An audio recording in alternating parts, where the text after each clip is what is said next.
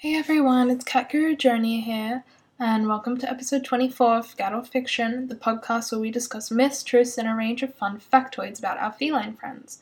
Today I got a brand new microphone, so I'm not sure if you can tell, but hopefully I sound a little bit more clean and crisp for you. In editing, I'll try and fix it up if it's not set up properly yet.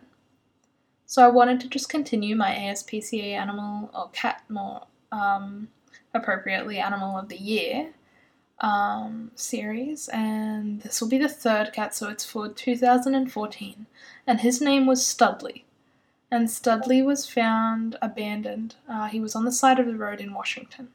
So he was actually right near an animal services place. So that was lucky for him because they could nurse him back to health.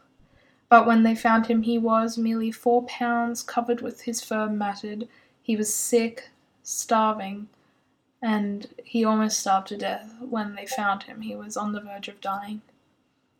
So once they nursed him back to health by the volunteers of the shelter, Studley was, rather than grey, very white and fluffy, and a very friendly cat. He had a gold eye and a blue eye, and became a very talented therapy cat.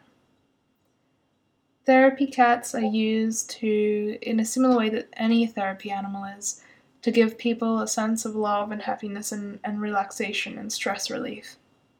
Studley was the only therapy cat out of 30 that were in a PAAT program in America, and has been a regular visitor of the St. Peter Hospital in Olympia, Washington. Studley has been offering his services and his comforts there for patients in psychiatric units, because it gives them something physical to touch and connect with, since the year 2007.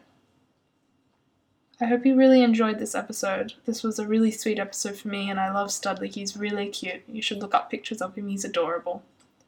Until next time, Cat Guru Journey signing out, and I hope you have a wonderful day wherever you are.